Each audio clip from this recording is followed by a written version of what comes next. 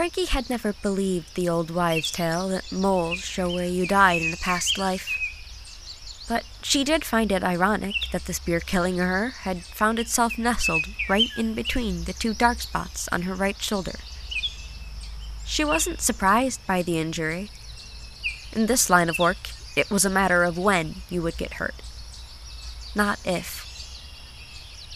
Cargo transport was always bound to draw attention, and people who have nothing will take drastic measures to get their hands on something they can trade or sell. And this cargo was more than just something. Frankie's bicycle was souped up almost past the point of recognition as a bicycle.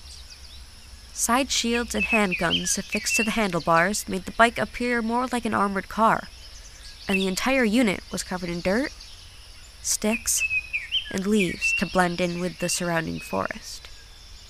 But the real treasure was in the wagon attached to the back. Under the foliage and a burlap tarp sat a metal safe. The combination lock protected the most valuable resource you could find in the prowess: pure water. Each group had a different name for it, but most water now was what her group called fire water. But not her cargo. Today, she carried 16-gallon jugs of water, tested and proven safe to drink, to touch. Well worth the risk to the man who had attacked her.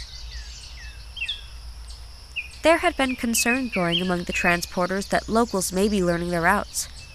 While the forests of rural Vermont had never been densely populated, people were even more sparse now, and any traveler was sure to stand out.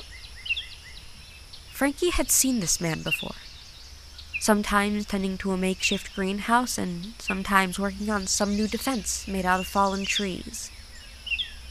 He knew her route, and apparently had decided the curiosity of what she was carrying was too much to handle. She rarely transported water. There wasn't enough available to make regular cargo of it. It must have been the man's lucky day. Or maybe not. For as he walked closer to Frankie, who had fallen off her bike and was hunched over on the ground, she slowly moved her hand to her hip. Transporters carried guns, but that wasn't what she grabbed. Instead, Frankie reached for a flask and unscrewed the cap. The man's eyes didn't even have time to widen in fright before she splashed the bottle of firewater into his face. His skin blistered and sizzled, melting off his skull onto his shirt and exposing bone. Threat to the cargo eliminated, Frankie allowed herself to lay back, staring into the canopy of trees as she bled out.